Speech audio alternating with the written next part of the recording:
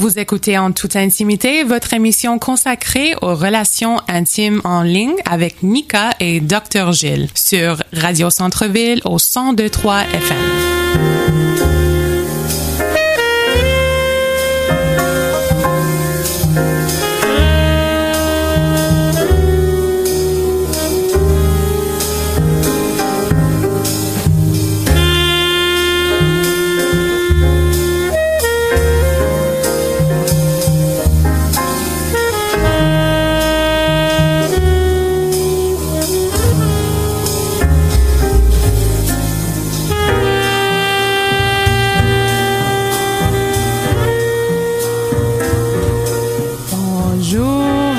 Écoutez En toute intimité, c'est une émission qui porte sur les relations intimes en ligne. Et aujourd'hui, moi, Nika et Julie, ma co-animatrice, nous allons aborder le sujet de charge mentale en ligne. Donc, c'est quoi la charge mentale en ligne? Le charge digital, on va parler un peu de ça avec vous et vous donner un peu de solutions aussi sur comment modérer votre interaction en ligne et votre utilisation de vos technologies.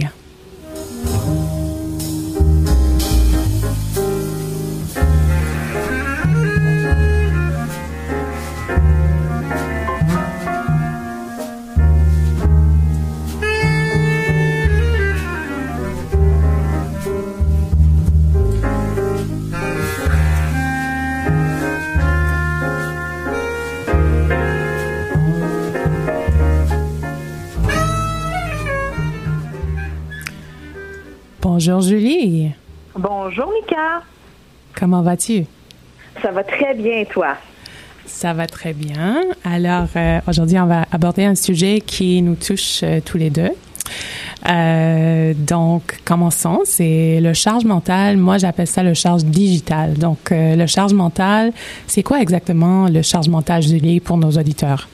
Oui, juste pour amener une définition avant de se lancer dans le sujet, le terme charge mentale a été beaucoup discuté, on le voit beaucoup dans l'actualité, on le voit beaucoup dans les nouvelles, et je tenais à offrir une définition parce qu'il est entré dans le Larousse en 2020. Donc, ça fait pas très longtemps qu'on a mis des mots sur quelque chose que les gens ressentaient. Donc, la charge mentale, en gros, Nika, c'est une sollicitation constante des capacités cognitives et émotionnelles. Donc, vraiment, là, d'être sollicité partout, là, je parle de la planification de la vie, de la gestion, de l'exécution des tâches. Donc, vraiment, tout ce qu'un adulte a à faire et à produire et à vivre. Donc, sentir le poids de ça. Donc ça, c'est la définition de la charge mentale. On dit que ça affecte plus les femmes. C'est pas le débat aujourd'hui, mais je tenais à dire que on l'a vu beaucoup de l'angle des femmes. Aujourd'hui, on veut discuter de la charge mentale digitale, donc numérique. Donc, vraiment, encore une fois, cette sollicitation-là, mais au niveau de nos outils numériques. On sait très bien qu'il y en a plusieurs. Donc, c'est vraiment la pression, l'épuisement qui vient avec l'utilisation de toutes les plateformes auxquelles on a accès aujourd'hui. Et juste pour décortiquer un peu ça, est-ce que ça veut dire, en fait, si j'ai beaucoup de préoccupations numériques, je vais avoir moins de ressources pour contribuer à d'autres sujets? Oui, ben en fait, on a qu'un cerveau et une attention, donc, et là, ce qui arrive, c'est qu'on est sollicité de partout. Donc, professionnellement et personnellement, on le sait, Nika, toi puis moi, nos auditeurs, auditrices également, il y a tellement de façons de rejoindre quelqu'un, de lui écrire, de lui donner quelque chose à faire, de lui rappeler, peu importe, dans nos vies professionnelles et personnelles. Donc, ça devient très envahissant. Et là, j'utilise le terme parce qu'il est très discuté par les psychologues qui étudient ce phénomène-là. Donc, c'est de dire que j'en ai tellement à gérer que je ne sais pas où débuter et je ne sais pas où mettre mon attention. Donc, on est sollicité, par exemple, en ce moment, sur des applications comme Teams au travail, Zoom, par texto. Il y a des messageries maintenant, Nika, et tu peux me le confirmer, un peu partout. Tu sais, avant, c'était plus Messenger sur Facebook. Là, les gens s'écrivent sur Instagram, TikTok, tout ça. Donc, il y a plusieurs façons où notre attention est demandée. Et la charge mentale vient quand on n'arrive pas à prioriser ou on sent une certaine pression de nourrir ça ou de répondre aux demandes qui sont faites à nous par rapport à ces applications-là.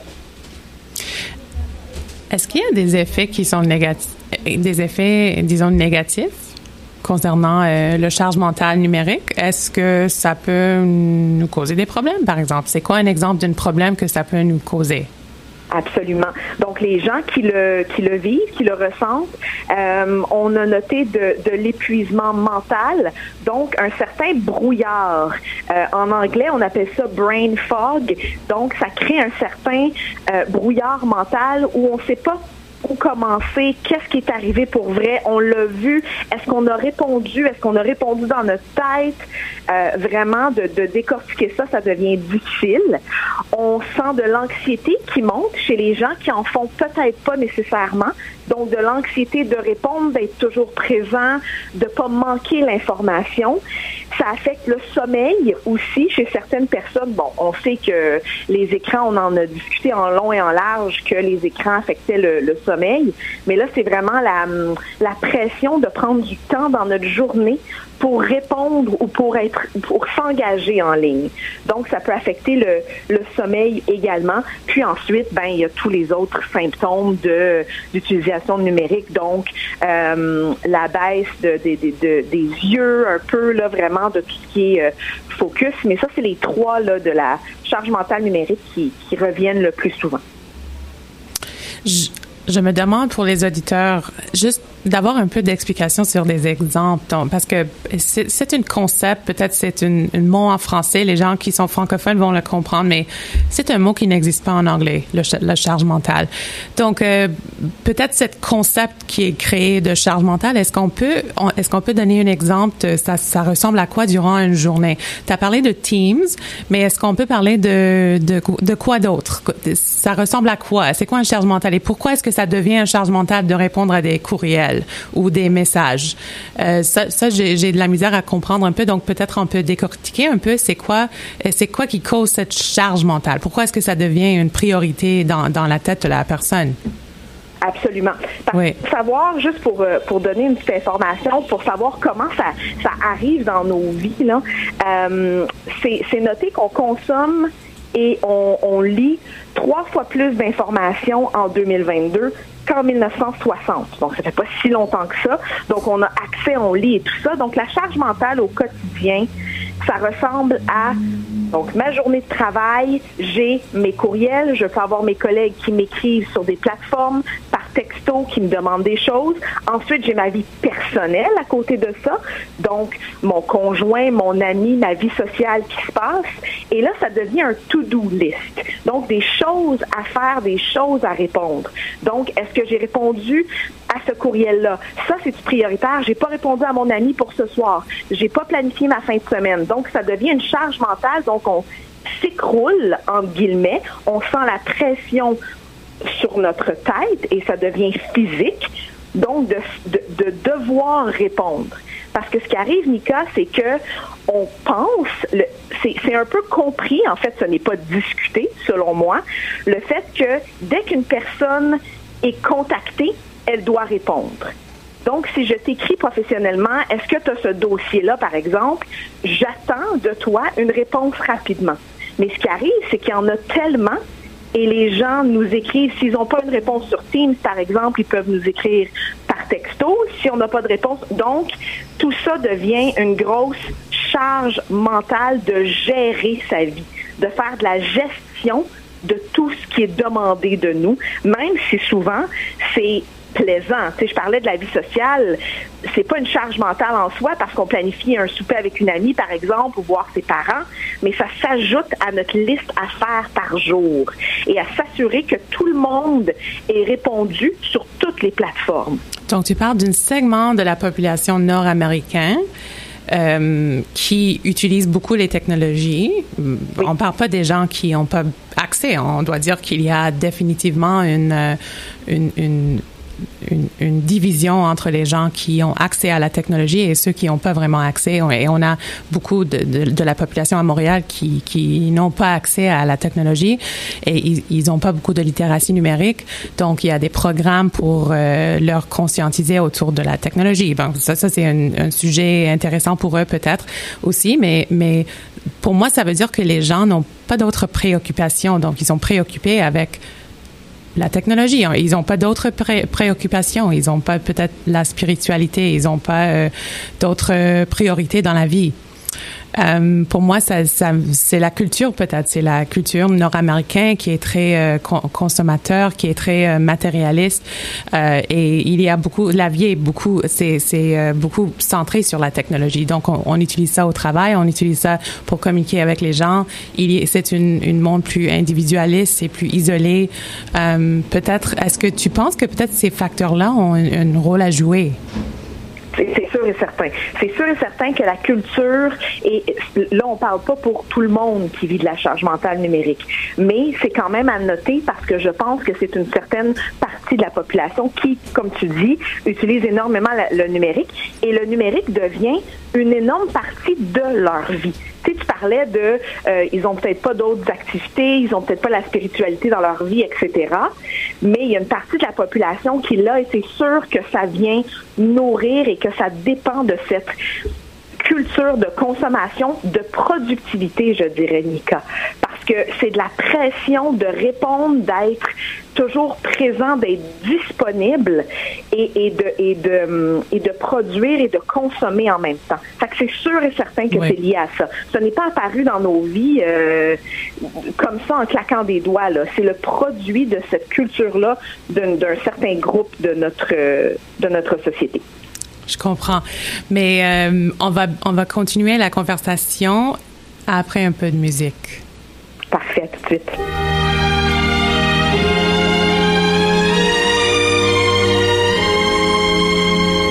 Once there was a thing called spring, when the world was writing verses like yours and mine. All the lads and girls would sing when we sat at little tables and drank May wine. Now April, May, and June are sadly out of tune. Life has stuck the pin in the balloon. Spring is here. Why doesn't my heart go dancing? Spring is here. Why isn't the waltz entrancing? No desire, no ambition leads me. Maybe it's because nobody needs me. Spring is here. Why doesn't the breeze delight me? Stars appear. Alors, bonjour Julie. Bien. Donc, nous allons aborder encore le sujet de la charge mentale concernant la technologie. Donc, on parlait tout à l'heure du charge mentale que souvent il y a des segments de la population nord-américaine, mais si on considère l'écart numérique, il y a quand même une très grande population qui n'a pas accès à la technologie et qui n'a pas beaucoup de littératie numérique, mais ceux qui ont beaucoup d'accès, qui sont en milieu de travail, qui utilisent les téléphones intelligents.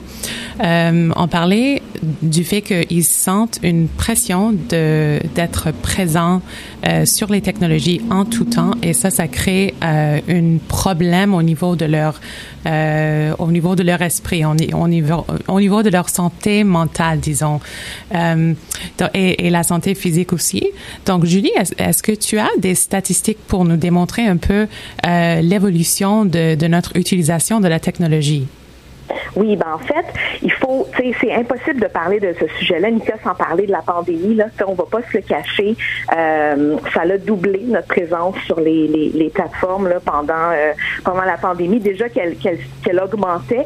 Donc, c'est important pour moi d'en parler parce que je trouve que c'est un des sujets on parle de la population, de la partie de la population qui a accès aux technologies, que tout le monde discutait. Donc, quand je parle de tout le monde, c'est vraiment, il n'y avait pas de différence d'âge aux gens à qui j'ai parlé de ce sujet-là. C'était des gestionnaires, c'était des étudiants, j'ai parlé à des adolescents. C'était vraiment important pour moi de voir si ça affectait seulement une partie de la population. Donc, ce que j'ai fait, c'est que j'ai parlé de charge mentale numérique et j'ai demandé à tout le monde comment ils se sentaient là-dessus. Parce que pendant la pandémie, vu que ça l'a doublé, j'ai constaté que tout le monde parlait de la même chose. Je ressens une pression, j'ai pas assez de temps pour répondre à mes messages, on m'écrit partout, tout ça. Donc, j'ai demandé à tout le monde s'ils sentaient une forme de pression, de charge mentale numérique. Et il y a quand même 83% des jeunes adultes, donc des étudiants, adolescents et des jeunes adultes que je côtoie dans les écoles qui ont dû le ressentir à une forme ou une autre. Donc là, on parle pas, évidemment, tout le monde n'est pas au même niveau. Nika, c'est normal. Un adolescent n'a pas la même relation au numérique qu'un adulte. Je le consens, mais c'est quand même important de le soulever et d'amener des solutions et d'outiller les auditeurs auditrices parce que c'est quand même un gros pourcentage. Donc, j'ai remarqué particulièrement chez les adolescents, ce qu'ils me disaient, Nika, c'est que ils n'étaient pas capables de pas répondre directement. Donc, ils entendent la notification, peu importe, et ils désirent et ils pensent que c'est exigé d'eux de répondre rapidement. Donc, de déranger la période de devoir, par exemple, de déranger le souper en famille et tout ça. Fait que ça, c'est un phénomène. Fait que ça l'a vraiment augmenté. Tout à l'heure, je parlais d'une statistique importante. Je pense qu'il est important de dire que en 2022, on consomme 3 fois plus d'informations, donc des nouvelles, l'actualité, des photos, peu importe, qu'en 1960. Notre cerveau n'a pas changé. Il se change à cause de la technologie, mais c'est sûr que si cette statistique-là, on en prend conscience, on peut très bien comprendre pourquoi les gens sont sous une pression, une charge mentale numérique. Fait que je pense que juste avec ça, c'est un sujet d'actualité et il faut en parler. Et je pense que sous-entendu, c'est qu'il y a quand même des dépendances numériques qui sont créées, qui sont inhérentes à la technologie, qui sont là pour vraiment être accrocheurs. Donc, tous les technologies présentement sont très accrocheurs. Oui. Et je pense que il y a un autre niveau d'accrochage qui est le monitorage des employés par les employeurs par le biais des technologies. Donc, je pense qu'on parle de deux différentes choses. On parle en fait du fait que souvent les milieux de travail ils vont monitorer leurs employés par exemple par Teams ou par courriel ou par la connexion à la technologie, parce qu'il y en a beaucoup qui travaillent de chez eux. Même ceux qui travaillent au bureau, s'ils sont devant leur ordinateur, ça ressemble à s'ils sont en train de travailler. Donc, le travail, maintenant, c'est associé plus d'être devant un écran. Je pense que ça, c'est une côté de l'histoire. L'autre côté de l'histoire, en fait, c'est le fait qu'on est vraiment branchés. On parle beaucoup entre nous, et tu as mentionné la pandémie. Puis, la pandémie, c'était un moment où les gens étaient isolés, confinés, qui parlaient beaucoup par texto, disons, par Zoom, par messager, etc. Et je pense que ça peut contribuer aussi. C'est pas nécessaire de dire qu'il y a une corrélation nécessairement entre la pandémie et les dépendances, mais on peut dire qu'il y a quand même une contribution de la pandémie et l'utilisation des technologies à la hausse, à la création des dépendances, en fait, je pense. Oui, ça a accéléré la chose, absolument. Je pense que oui, mais on peut pas nécessairement dire que c'est des vraies dépendances ou des addictions qui sont vraiment définies par le DSM-5, mais il y a quand même des notions qui sont reliées à la dépendance. Peut-être c'est pour ça qu'on parle un peu plus de la charge mentale et pas de la dépendance, parce que la dépendance, c'est quelque chose qui commence à nous contrôler, donc on n'a plus de gestion de notre propre pensée, notre mentalité, etc. On est vraiment accro. Donc je trouve que on peut parler un peu de comment on peut gérer notre utilisation de la technologie, puis de gérer nos propres pensées après un peu de musique. Vous écoutez En toute intimité, votre émission consacrée aux relations intimes en ligne sur Radio Centre-Ville au 102.3 FM.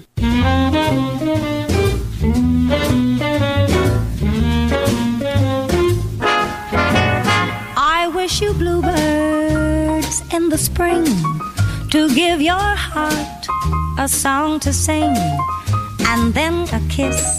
But more than this, I wish you love. And in July, a lemonade to cool you in some leafy glade.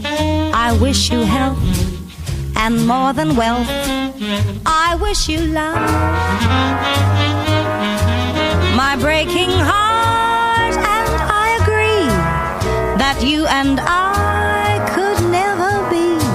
So with my best, my very best, I set you free. I wish you shelter from the storm, a cozy fire to keep you warm. But most of all, when snowflakes fall, I wish you love. My breaking heart and I agree that you and I could never be. So with my best, my very best, I set you free.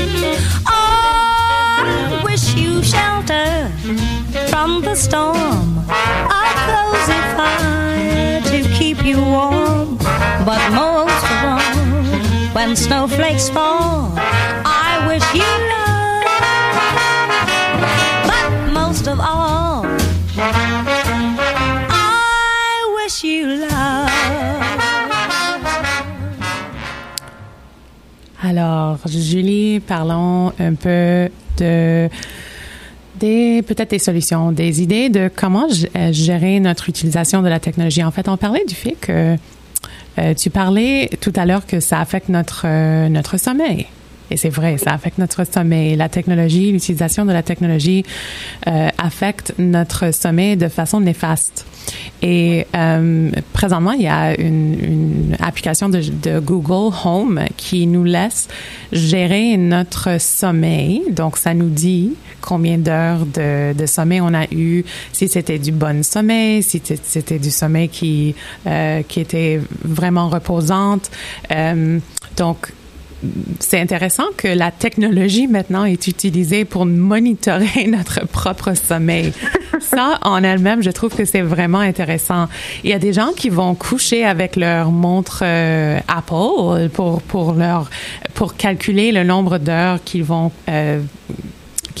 dormir. Ça, je trouve intéressant aussi. Donc, il y a des moyens de monitorer notre utilisation de technologie, mais je pense que la question sous-jacente, c'est que est-ce qu'on sait les effets de la technologie sur notre santé et sur notre santé mentale? Je pense qu'il n'y a pas assez d'informations qui est disponible au public au sujet de cela. Et il y a des petites recherches qui sont faites dans les universités, disons aux États-Unis, en Europe, etc., qui parlent en fait des effets de la technologie. Et entre autres, il y a un qui parle de l'éducation de l'enfant. Donc, l'enfant qui grandit dans la nature, il a quelques tendances naturelles. Il va peut-être développer des compétences, il va développer des capacités cognitives, tandis que l'enfant qui grandit avec la technologie est bloqué de cette certaine manière. Et juste pour spécifier de quoi on parle en fait de la curiosité qui peut être bloquée. Donc, parfois, on est curieux, on veut avoir de l'information, mais avec la technologie, avec ce que tu nous as très bien expliqué en étant la charge mentale. Donc, la charge mentale, c'est, pour moi, quand je pense à ça, je pense à un blocage mental. Je pense à quelque chose qui prend de la place où je pourrais mettre d'autres sujets, où je pourrais mettre d'autres compétences, d'autres capacités, où je pourrais développer des idées, de la créativité, etc. Mais c'est bloqué. Oui, littéralement, parce que, tu sais, c'est vraiment bloqué parce que, tu sais, la créativité, ça vient de l'imaginaire, ça vient de tout ce qu'on construit quand on est enfant, même jeune adulte. Mais là, l'information et la créativité nous est présentée et donnée. Donc, c'est comme si on utilise, je sais pas, le mot n'est pas utilise est peut-être pas le bon mot, là, mais on prend la créativité des autres, mais ça laisse peu de place à la nôtre. Fait que si je regarde quelqu'un en ligne qui a fait quelque chose de super, ce qui est génial, mais je le fais peut-être pas de mon côté parce que je consomme la créativité des autres. Fait que c'est sûr, puis plus je passe de temps sur les plateformes, Nika, moins j'ai de temps de réflexion, d'un peu trouver la vie, tu sais, trouver la vie plate, un peu entre guillemets, donc l'écriture, la poésie, le dessin, on a moins de temps à ça parce que le temps est passé sur les écrans. Fait que c'est sûr que la créativité est bloquée. Et ça, c'est dommage, parce que si on parle des enfants, qui sont en train d'apprendre, qui sont en train de découvrir le monde, ça, c'est un effet vraiment important. Donc, si on prend ça comme un effet de la charge mentale de la technologie et si on considère que les enfants qui sont en train de grandir ont une charge mentale numérique, ça veut dire qu'il y a des effets néfastes sur leur apprentissage et sur leur développement. Ça, c'est sérieux, c'est très sérieux. Oui, puis d'ailleurs, il y a un livre qui est sorti là-dessus, Nika, que je dois mentionner, qui a été écrit par Tristan Demers, qui est un BDiste populaire au Québec d'ailleurs, qui s'appelle « L'imaginaire en déroute quand nos enfants ne savent plus inventer ». Donc, l'idée de ce livre-là, il a été à la rencontre des milliers de jeunes dans le cadre des ateliers de dessin, parce qu'il fait des BD dans la vie, donc il rencontrait, puis son boulot, c'était d'aller dans les écoles et de faire vivre la créativité aux jeunes. Et il a remarqué que le monde technologique qui impose, on en a parlé, la performance, ça engendre l'anxiété, ça brimait un peu leur liberté de créer. Parce que, justement, on présume des besoins, on veut pas que les enfants vivent l'ennui. Donc, on est peut-être, à cause de la technologie, en train de les brimer des joies simples de l'enfance et de la créativité qui vient avec ça. Fait que c'est très intéressant de lire ce livre-là et de voir ce que ça fait sur les cerveaux en construction, le monde technologique. Oui, absolument. Je crois qu'on doit faire une liste pour nos auditeurs de livres qu'on recommande et de les mettre sur notre site web et on va rappeler à nos auditeurs qu'on est émission en toute intimité sur Instagram si vous voulez nous suivre. Donc, Julie, on va revenir après un peu de de belle musique, excuse-moi. Vous écoutez En toute intimité, votre émission consacrée aux relations intimes en ligne sur Radio Centre-Ville au 102.3 FM.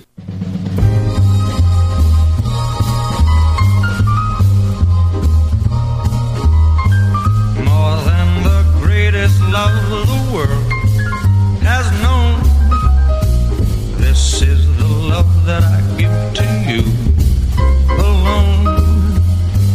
More than the simple words I try to say, I only live to love you more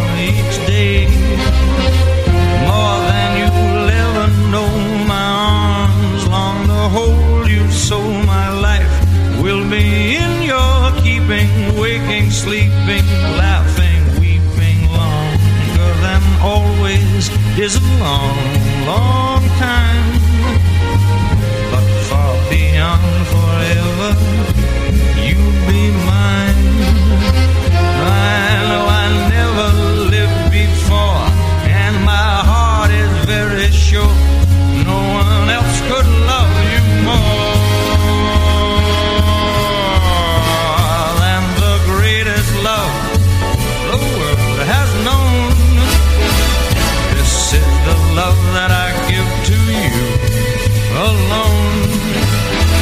More than the simple words I try to say, I only live to love you more each day. More than you'll ever know, my arms got to hold you so.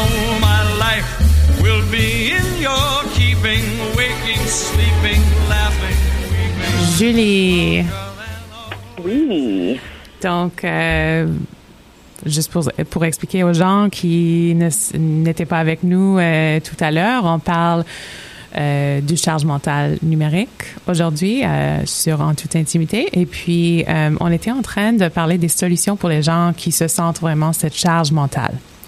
Tout à l'heure, on parlait des enfants qui sont affectés de façon cognitive par les technologies. Ça affecte leur apprentissage, leur développement. Donc, c'est vraiment important de lire pour les parents, de lire en quoi consiste cette charge mentale technologique pour les enfants. Donc, personnellement, moi, j'ai eu une expérience, je pense que tu le sais, Julie. J'avais demandé à mes étudiants de passer une journée sans technologie. Donc, c'était pas vraiment un expériment, c'était vraiment pour leur faire penser de la technologie d'une autre façon. Parce que souvent, on est tellement dans la technologie qu'on n'est pas capable d'en penser, on n'est pas capable de l'analyser, de bien le décortiquer. Parce qu'on est trop... c'est comme on est immersé là-dedans. Donc, cette expérience immersive de la technologie, je pense que ça nous rend un peu aveugles de voir les vrais effets de la technologie et comment ça affecte nos relations avec les autres, etc. Donc, pour mes étudiants, la plupart ont dit, moi, ça m'a fait du bien d'être déconnectée, d'être débranchée de mon cellulaire pour une journée complète. J'ai pu jouer avec mon enfant, j'ai pu passer du temps avec ma femme, j'ai pu parler avec des amis, j'ai pu faire des appels par le téléphone et pas par texto seulement. Donc, non, excuse-moi, je fais une erreur. Ils ont pas utilisé leur téléphone du tout.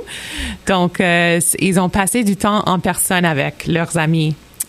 Au lieu d'utiliser la technologie. Ça, j'ai trouvé ça vraiment intéressant parce que moi, j'ai grandi dans les années 80 et je pense que toi, tu comprends aussi, Julie, que on avait un moment où on n'avait pas de technologie, donc on avait cet espace de passer avec nos proches, avec nos familles et puis de juste de pas être interrompu à chaque 5 secondes par une texto.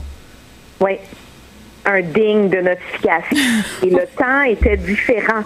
Oui. C'est pas de dire que c'était mieux, écoute, là, je rentrerai pas là-dedans, mais il y a eu une période où il y a beaucoup de gens qui ont vécu sans la technologie. Donc, on est capable de faire un bilan et d'analyser. Donc, je te laisse continuer avec le 24 heures que tes étudiants ont passé. En fait, j'ai trouvé ça vraiment intéressant parce que je n'attendais pas d'avoir autant de réponses positives. J'ai trouvé ça vraiment intéressant. C'est la première fois que durant les dernières 20 années que j'ai essayé une telle chose avec un groupe ou un groupe d'étudiants ou quoi que ça soit. Et je trouve ça vraiment intéressant que moi, personnellement, j'ai beaucoup de misère de me débrancher, même si tu leur as donné l'expériment, mais toi, t'es moins capable. Je suis beaucoup moins capable. Et tu sais que moi, je suis quelqu'un qui aime beaucoup la technologie. Je suis quelqu'un qui est pro-technologie. Je suis pas le genre de personne de dire « Ah non, on doit utiliser seulement nos mots et le non-verbal en personne pour parler. » Moi, je crois qu'il y a des façons positives qu'on peut utiliser la technologie. Il y a des façons d'apprendre comment bien communiquer en ligne, la netiquette, la cybercitoyenneté, de comprendre les émojis, de comprendre les différentes tranches d'âge et comment eux, ils réagissent à des différents types de messages. Moi, ça, c'est mon point de vue parce que moi, j'ai toujours aimé l'Internet. J'ai toujours adoré l'Internet. J'ai toujours adoré les applications de messagerie. J'ai trouvé ça une très bonne façon de retrouver mes amis avec lesquels j'avais pas de contact pendant longtemps durant mon enfance. Donc, on s'est trouvés dans la vingtaine et puis on est redevenus des amis. Pour moi, c'était vraiment une bonne expérience. Mais moi, là, je vois qu'il y a vraiment des choses négatives associées à la technologie. Et ça, je pense, on doit avoir des solutions, disons, des façons de modérer notre utilisation. Et je parlais avec une amie l'autre jour, je pense que ça commence petit à petit. C'est pas quelque chose qu'on peut juste... On peut pas dire que d'une semaine à l'autre, moi, je vais complètement changer mon utilisation de la technologie. Je vais moins parler aux gens en ligne. Je vais moins texter. Je vais moins utiliser Teams. Je vais être en personne. Je vais aller au bureau. C'est comme... Je trouve que on peut pas changer notre comportement de façon très, très... brusque. Oui, brusque ou dramatique ou très intense soudainement.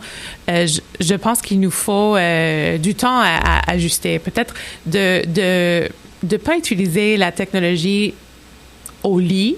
Je pense que ça, c'est une règle. C'est énorme, oui. Ça, c'est quelque chose d'important. Je pense que la plupart des gens, avant de se coucher, ils n'ont pas un espace mental pour absorber la journée. Oui. Je suis d'accord avec toi, effectivement. Même chose pour le réveil, je te dirais, Nika.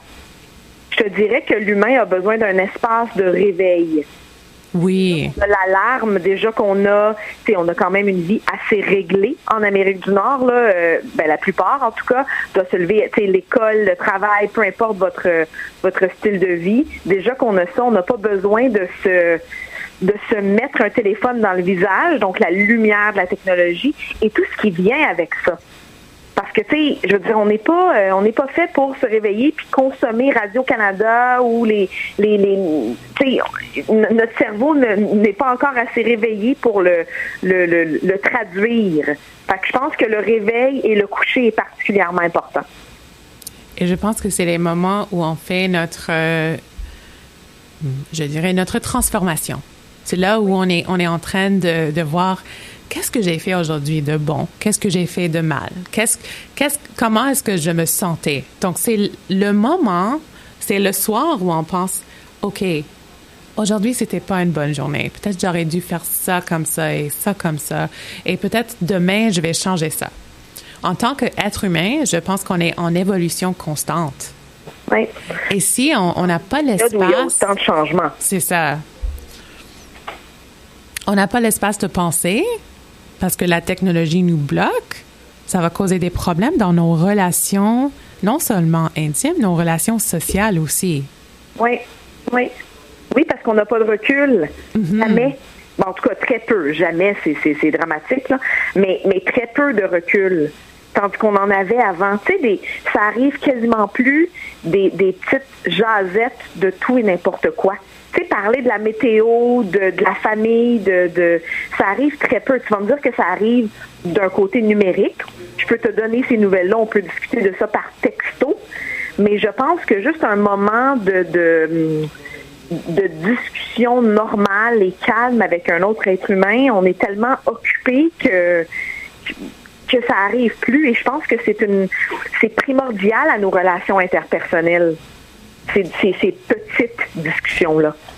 Et je suis d'accord avec toi et je pense qu'on doit normaliser des moments sans technologie, donc de normaliser des marches avec des amis sans technologie, de normaliser des conversations avec des collègues sans technologie, de normaliser tout ce qui est comme vie normale en personne, pour nous donner de l'espace, même de prendre des marches toute seule sans technologie, parfois. Bien sûr, oui. Oui. Donc, Julie, on a une autre belle pièce musicale. Donc, on va laisser nos auditeurs écouter ça et on revient après. Allons-y, à tout de suite.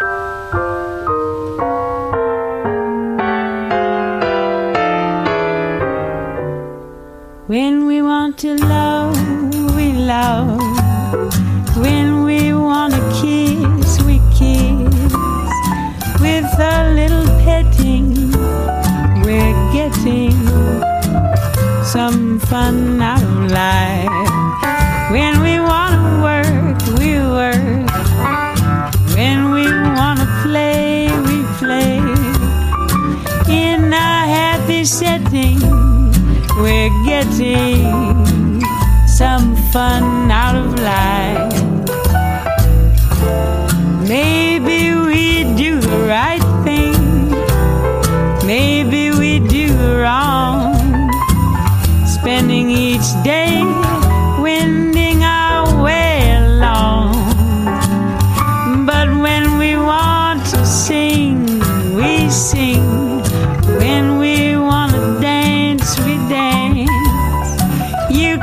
do your betting. We're getting some fun out of life.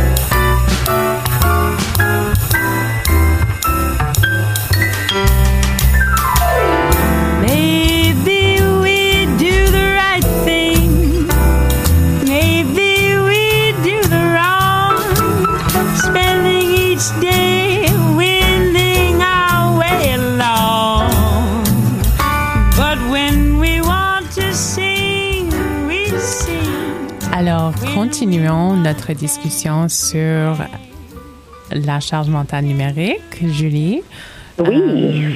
On parlait tout à l'heure de quelques solutions, de comment nos auditeurs peuvent peut-être gérer leur utilisation de la technologie. Donc, entre autres, au travail et à la maison.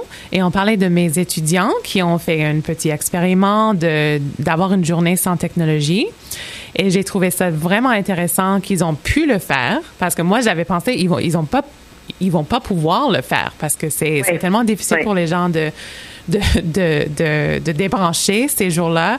Tout est dépendant de la technologie. Donc, il y en a qui ont pris un jour durant le week-end pour le faire parce que c'est pas normal de travailler, disons, en cybersécurité ou cybercriminalité et pas pouvoir utiliser la technologie parce qu'on utilise souvent la technologie pour faire des analyses. Donc, pour moi, c'était intéressant et je pense qu'il faut mentionner le fait que c'était pas facile pour eux. C'était ma prochaine question, Nika, parce que tu as mentionné qu'il y en a plusieurs qui ont dit que ça leur avait fait du bien. Donc, on sent que les gens ont besoin de ça. Si quelqu'un te dit que ça a fait du bien, c'est que elle avait besoin de ça. Mais est-ce que tu as eu des rétroactions plus, pas négatives, mais est-ce qu'il y en a qui ont eu réellement de la difficulté? Oui, je pense qu'il y en a qui ont réellement eu de la difficulté, qui ont dit, mais la plupart de la journée, je tournais en rond, je savais pas quoi faire, je marchais dans la maison sans rien, j'avais rien à faire parce que c'était durant l'isolement. Durant le confinement au Québec. Donc, la plupart des gens étaient confinés chez eux. Donc, c'était pas facile d'avoir un espace sans technologie et de juste rester en dedans avec ses pensées. C'est pas très facile parce que je trouve qu'en Amérique du Nord, on est très... on a l'habitude d'avoir des distractions partout. On est souvent distrait par tout ce qui nous entoure. Donc, on n'a pas l'habitude de rester avec nous-mêmes et de penser pour nous-mêmes. Je pense que c'est inquiétant, mais c'est vrai. Je pense qu'on n'a pas cet espace-là. Et puis, je pense que pour eux, c'était dur de faire cette transition. Mais il y en a qui m'ont dit que après quelques heures, ils ont pu adapter. Ils ont pu ajuster leur vie à cette normalité de ne pas avoir une cellulaire ou la technologie devant eux. C'est toujours le début qui est plus difficile, c'est sûr. Mais tu as raison, on a plusieurs distractions qu'on réalise ou qu'on réalise pas. Il y a toujours une façon d'être distrait, que ce soit la radio, la télévision, maintenant le cellulaire, le bruit dehors, les publicités visuelles, tout ça occupe notre espace cognitif et de 24 heures sur 24 là. Il y a très peu de moments où on n'est pas occupé cérébralement. Donc, c'est sûr qu'il y avait de la difficulté au début. Je te le disais pendant la pause, mais je pense, puis là, je parle pas pour tout le monde, mais je pense qu'il y a de la difficulté à savoir qui on est sans téléphone maintenant. Parce que ça fait partie de notre identité, tu veux dire? Ben oui, et je sais pas comment, je me rappelle plus de comment j'occupais mon temps avant. Quand j'ai fait et là je parle pas pour moi, quand j'ai fait le petit sondage, parce que j'ai plusieurs collègues, j'ai plusieurs amis qui me disaient, mais comment je ferais moi, mais dans une retraite, là, mettons 48 heures pas de téléphone. On sait plus ce qu'on faisait. Donc, est-ce que je lisais? Est-ce que j'étais bonne en dessin? Tu sais, on a tellement remplacé certaines de nos activités avec les applications ou le temps qu'on passe en ligne qu'on est comme un peu perdu dans ce qu'on vivait avant. Tu sais, puis le temps passe tellement vite que si on demande à quelqu'un, il y a 15 ans, comment tu vivais, puis tout ça, c'est difficile pour certaines personnes de se rappeler de la vie avant la technologie. Dépendant de l'âge, bien sûr, et de la culture, tout ça, Nika, j'en conviens. Mais je pense que c'est, pour une partie de la population, difficile de se rappeler de qu'est-ce qu'était la vie avant. Je pense que ça, c'est une partie de la question. L'autre partie, c'est que ma théorie à moi, c'est que, honnêtement, je trouve qu'on a deux différents sens de soi. On a une soi qui est en personne, mais on a une soi numérique aussi. On a développé une idée de notre identité, mais numérique. Et je trouve que c'est la réalité de notre soi numérique existe différemment sur des différentes applications et dépendant de quelle technologie on est en train d'utiliser. Je trouve qu'on a créé des profils, on a créé des personnalités, on a créé notre image. Ouais. Et on est capable de communiquer avec d'autres personnes, avec d'autres images. Et peut-être c'est pas la vraie nous. Peut-être c'est pas la vraie personne qu'on est en dedans. Ouais. Mais c'est quelque chose qu'on a créé et ça fait partie de notre réalité. D'après moi, je trouve spécialement la nouvelle génération qui utilise beaucoup la technologie. Ouais. Ils ont quand même une identité en ligne. Et qui se crée et qui le nourrissent. On en parle souvent, mais qui nourrissent ça, donc qui mettent juste le bon. Tu sais, je veux dire, on choisit quand même, on filtre ce qu'on met en ligne. Oui, exactement. On filtre ce qu'on met en ligne avec ce qu'on veut que les autres personnes voient de nous, souvent. Ouais. Donc, c'est souvent une monitorage, une gestion de notre identité qu'on fait en ligne. Et peut-être, juste parce que tu disais que peut-être on se sent perdu sans notre cellulaire, peut-être ça fait partie de cette rupture d'identité, parce qu'on est soudainement, on est comme sans vêtements, ou on est comme sans personnalité. Peut-être on a développé notre personnalité en ligne.